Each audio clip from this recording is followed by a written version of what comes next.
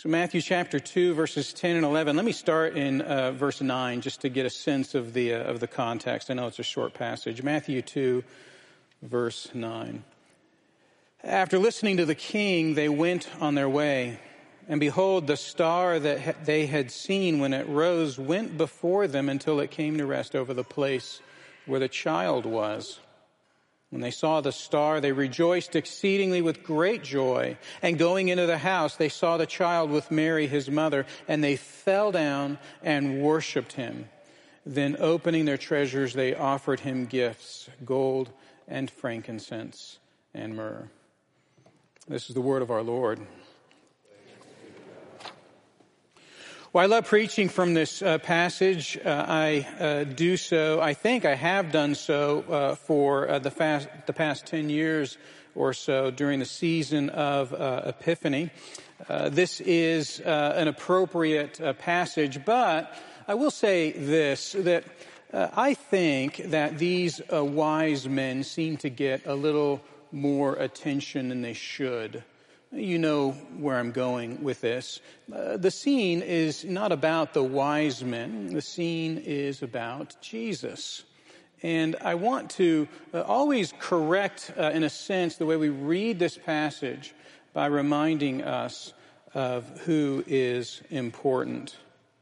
What seems to fall into the background of this passage very often, and unfortunately so, what tends to fall into the background is this picture of God's plan for redemption, his fulfillment of the covenant of grace, advancing forward, rolling right through this passage. Now, it's not to say that these wise men are just, figures on a chessboard, little robots of God playing in a screenplay of sorts. That's not what I'm saying about the Magi, but I want us to understand that this is God's covenant of grace rolling forward through this passage. And what these wise men are doing is they're confirming the promises of God to save his people through the covenant of grace.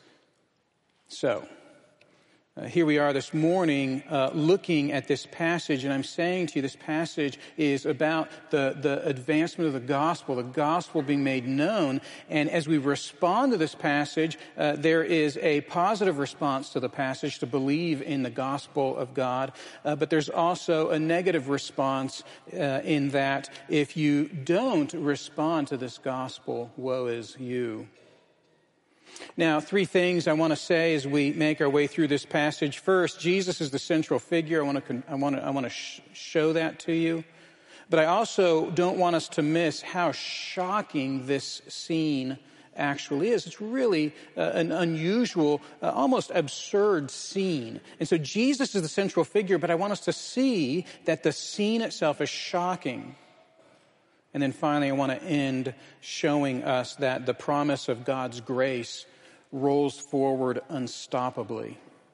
So God's unstoppable promise of grace is shown in this passage centered on Jesus Christ. And let's start there, that Jesus is the central figure. The central figure is not the various magi or wise men. We don't know how many number of them there are. We usually see pictures of 3 wise men, but that's merely a reference to the three gifts. So, but the central figure is not these wise men, and it's not even the star, but it's Jesus. What exactly is unfolding here in this passage?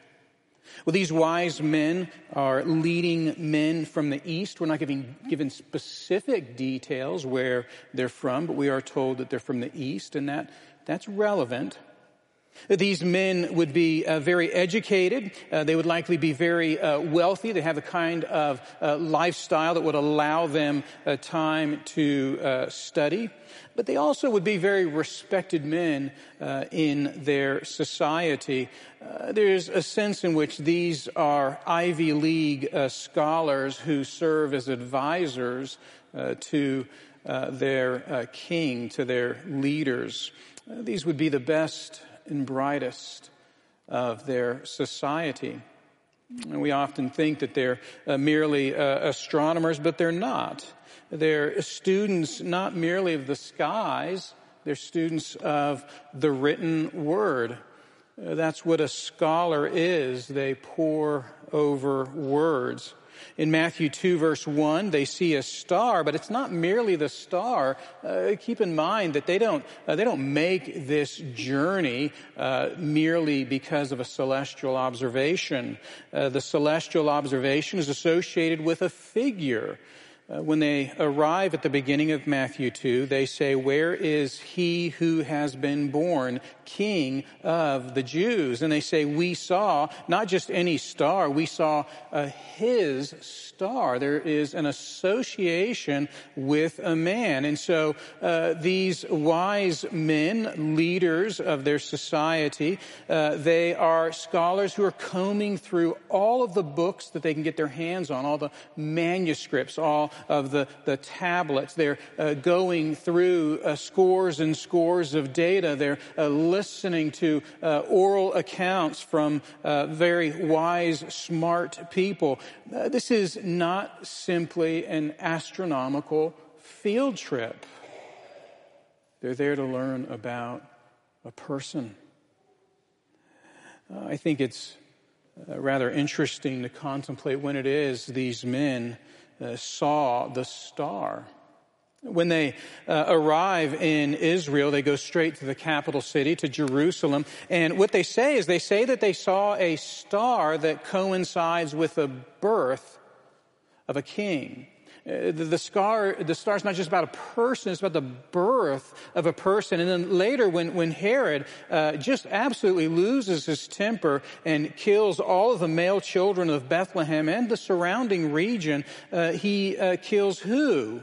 Those who are through the age 2 and younger. And Matthew 2:16 says that he does so according to the time that he had ascertained from the wise men.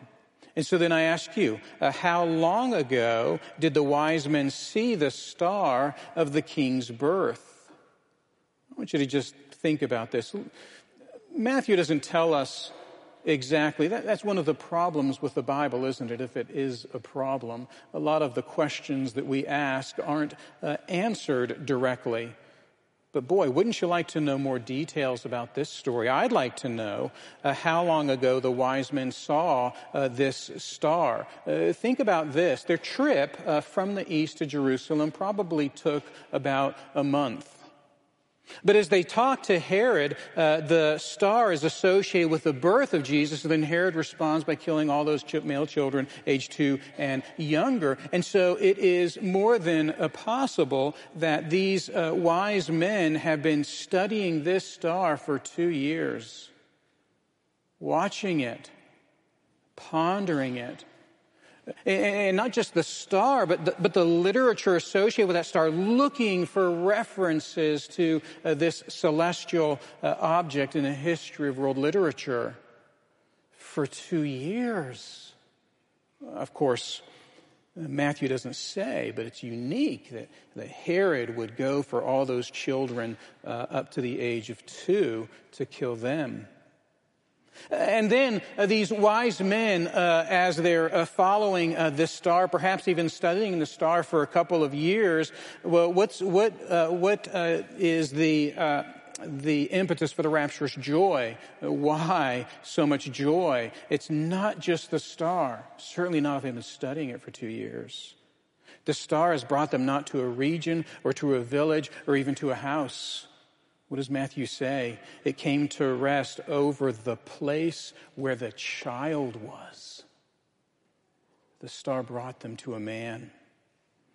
And then in verse 10 of our passage, boy, it's just absolutely consumed with words of praise. They rejoiced excessively with mega joy. That's my translation.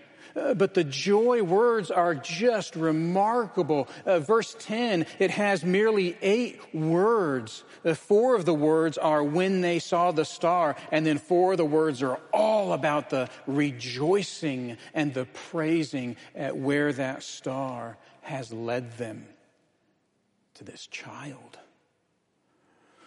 Now, the wise men are important, but they're not that important. And the star, it's important, but it's not that important. Everything is about Jesus. That's why I've drawn our attention to these two verses, that would stand out to us. When they enter the house, what do? They go straight to the child. And the way verse 11 is told, it seems as though there's very little pause at all. They go straight to the child, fall before him and worship him. Everything in this scene is about the child. Now that ought to be pretty shocking to us, but let me move on here. Let's set Jesus aside for a moment and let's just acknowledge the fact that this really is a very absurd scene. I mean, even though we know that the focus of this event is on an almost 2-year-old boy, the scene's still outrageous. I mean, Bethlehem, it's a tiny little village. 5 miles south of Jerusalem, on the edge of the desert of Judah, on a rocky spur surrounded by fig and olive orchards. Of course, King David was from Bethlehem. But let's be honest, it's nearly 1,000 years ago. And since then, the village has just dropped into insignificance. Even Micah, who's writing a couple hundred years after David, even in that 200-year time span, Micah can acknowledge that Bethlehem's a pretty insignificant place. Nothing happens there. Even 5 miles away, Herod didn't consider it significant for any reason at all. He had to ask his own scholars to do a little bit of research and brief him. Because it's Bethlehem. And so how surprising it would have been then for a large retinue of foreign guests to arrive one evening or to arrive early morning. The wise men, however many there are, they would not have been traveling alone. They would have been traveling with companions, many of them, men carrying tents and food and cooking tools for the journey. Several camels, I think that reference to camels likely comes from Isaiah 60. We're going to look at Isaiah 60. They would have probably been traveling on horseback. But several animals, we don't even know how many would be in this party. There could be as many as 40 or 50 people involved, descending upon Bethlehem.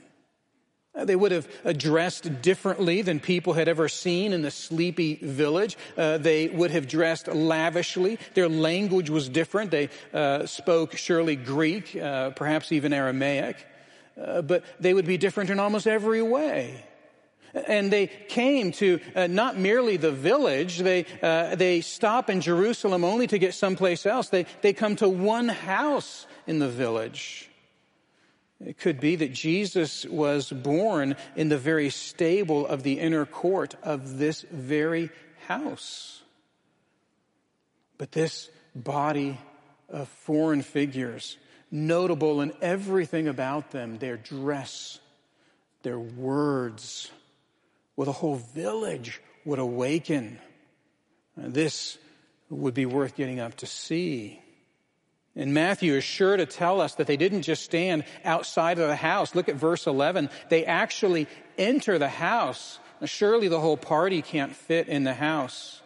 But the wise men, the notable figures, the ones responsible for this journey, right into the house they go.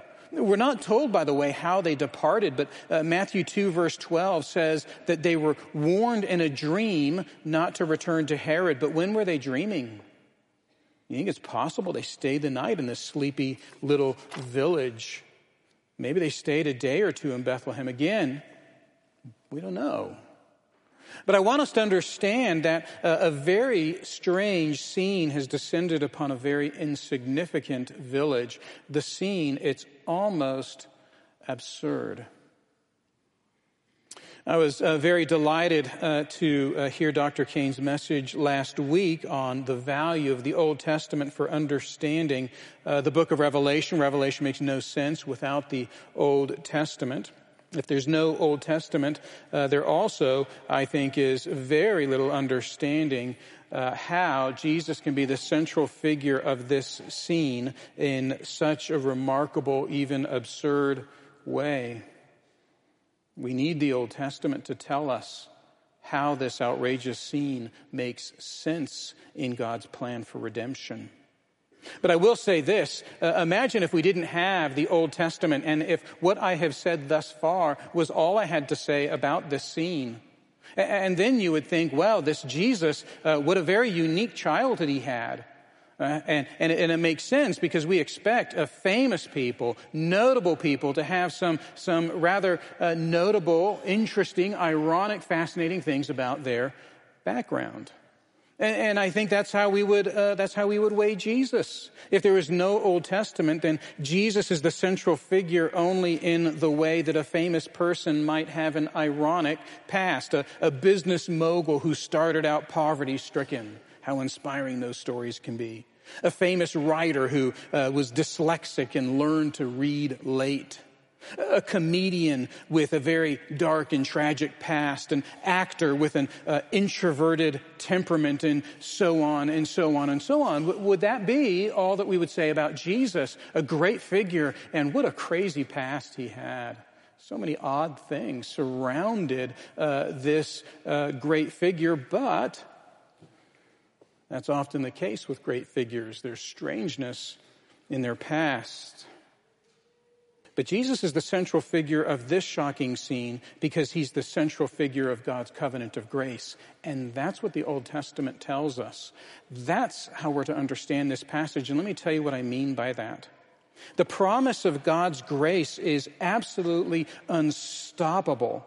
I've often wondered at the gullibility of these wise men. Now, they aren't gullible at all. But it sure seems to me that they worship rather quickly. Does it seem that way to you? They just jump on the scene and they immediately start worshiping Jesus. They don't seem to have that intellectual disposition that would critique first and believe later. That would stop and ask some pressing questions before you do something like fall on your face in a poor person's home. They seem quick. But Matthew 2 verse 11 is so audaciously filled with adoration. It really can throw you off. Grown men falling down before a poor little boy in a small house in a small insignificant village. Matthew tells us that they worship him. I mean, never mind the gifts themselves. But traveling more than 1,000 miles for this? 2 years of study, all of my education for this? Rejecting a pagan upbringing, possibly rejecting my own family for this?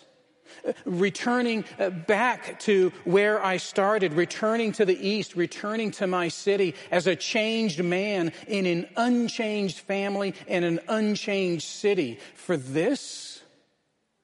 This is why I've struggled.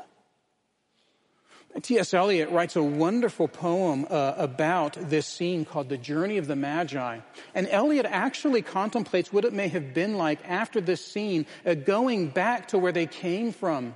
And Eliot says it this way. He says that in that birth of Jesus was their death. They have to return to pagan families. They have to return to a pagan city as converted believers in Jesus Christ, the boy king. In his birth, there's a kind of death. Why would the Magi do this?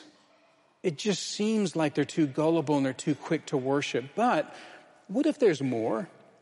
What if there's more that we're not taking into account when we look at the scene? What if the wise men understand this 2-year period, this one trip, this one evening to be evidence of actions put in place from before creation that they might glorify the one true King? What if this night, this particular evening, is one bead in a necklace of God's grace begun in the plan of the triune God from before the foundations of the world? What if the Magi believe that? Well, I think they do.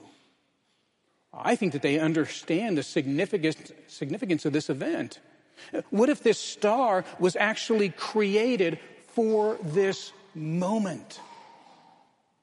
They believe that. What if this house, this village, this nation exists for one reason, to pour out the Son of God in time and space? I think they believe that as well. What if my own birth, my own upbringing, my own education finds its highest consummation in the worship of this almost 2-year-old boy? Well, I think they believe that as well. There's a couple of matters that I want to bring to your attention. One of them is the matter of King Solomon. The other is the matter of Isaiah. We know a lot about King Solomon. In 1 Kings 4, we know that God gave him wisdom, a wisdom that surpassed the wisdom of the ages. But the Bible says this specifically, 1 Kings 4, verse 29 and then 34. And God gave Solomon wisdom and understanding beyond measure, and breadth of mind like the sand on the seashore, so that Solomon's wisdom surpassed the wisdom of all the people of the east and all the wisdom of Egypt.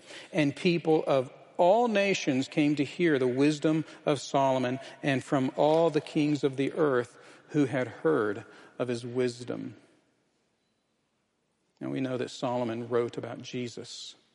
We know that all of the Proverbs, we know that the words that we heard this morning in Psalm 72, these words are about Jesus. Well, what if the Magi had access to these words? I suppose if anyone were to collect a reputation formed 900 years ago, the wise men, they'd be those kinds of people, wouldn't they? They'd be the kinds of people who pay attention to dusty old manuscripts written more than 900 years ago. These would be those men. And as they read about the reputation and notoriety and the wisdom of King Solomon that started from Jerusalem and expanded as far as even their own environs, they would understand that this King Solomon was a man who was writing about this baby boy. But there's also another matter, and that's the matter of Isaiah 60. Because I think that these wise men would be the kind of men who would know a vast amount of wisdom. And there was a figure in history who himself was known as having a vast amount of wisdom. And I think they would know King Solomon and that he wrote about Jesus. But then there's Isaiah 60.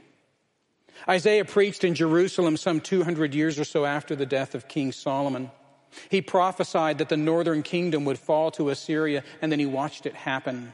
He also prophesied that Judah would fall to Babylon and that the Persian authorities would allow the people to return. And so victoriously, Isaiah anticipated the ministry of Daniel in Babylon, who spread the knowledge of Israel among the people of the east, and that those people would come back to Jerusalem.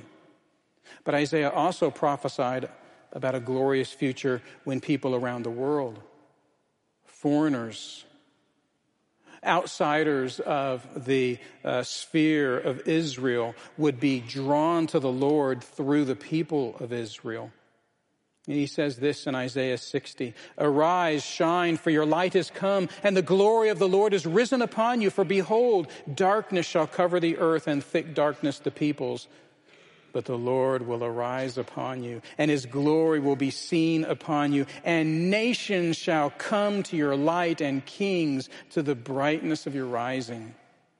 And he also, Isaiah, describes what that would look like just a few verses later. And this is what Isaiah says in Isaiah 60, verse 6. "A multitude of camels shall cover you, the young camels of Midian and Ephah. All those from Sheba shall come. They shall bring gold and frankincense and shall bring good news, the praises of the Lord."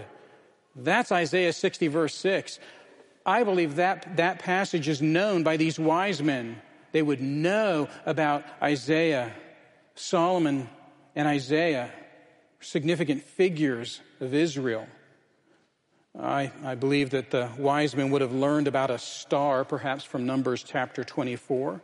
Numbers 24 mentions a star that marks Jacob.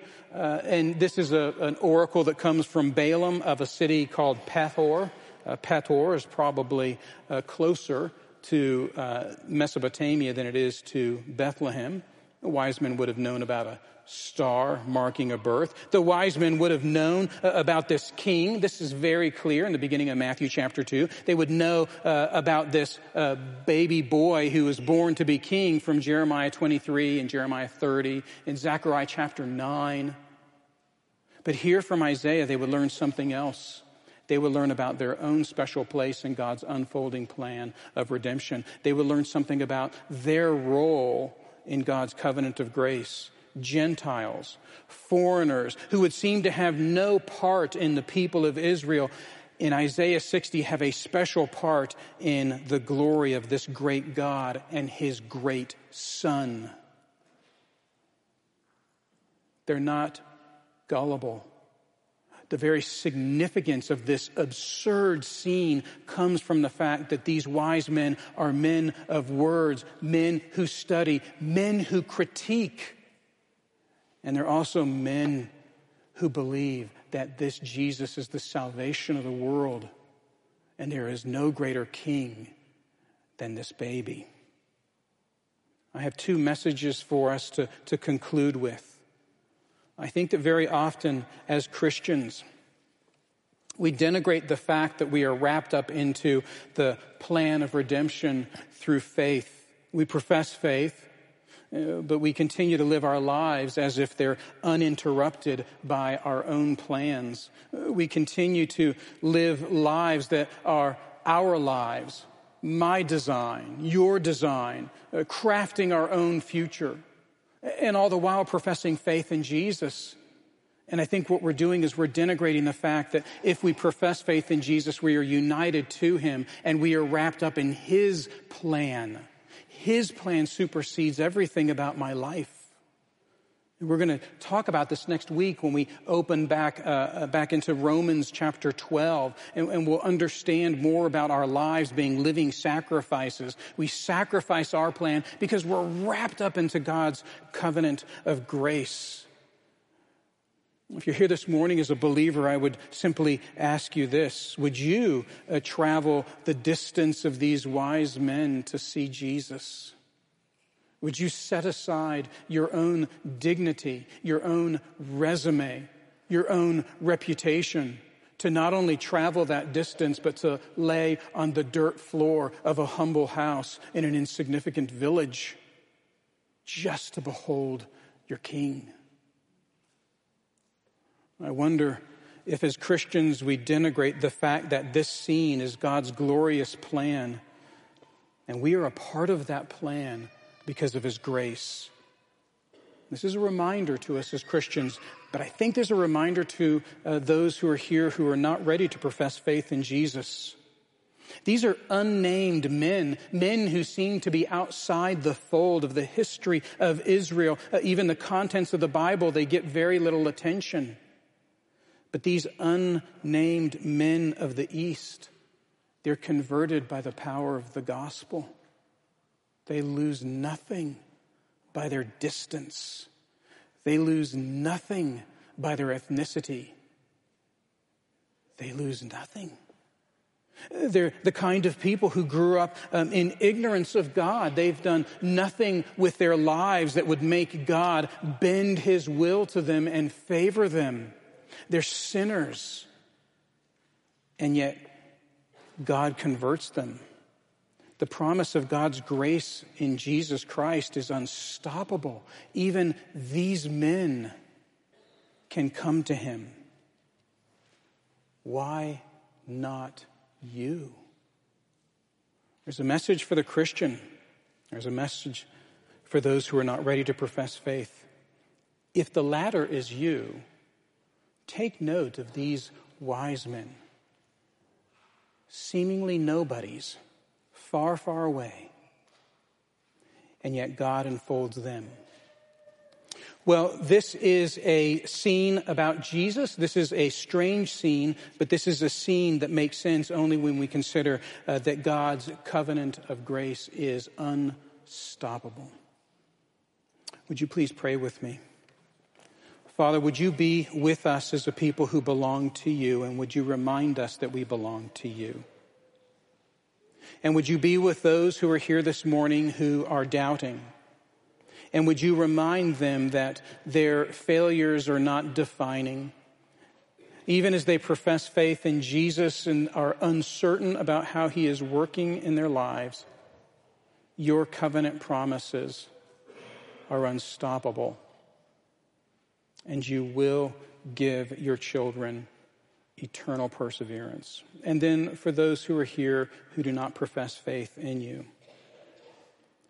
would you remind them that this story is not just a story for the history books, a quizzical event in the life of someone who seems to be great. That this is a story of you claiming for yourself your people from the far reaches of the world. Thank you for your great grace. In Jesus' name, amen.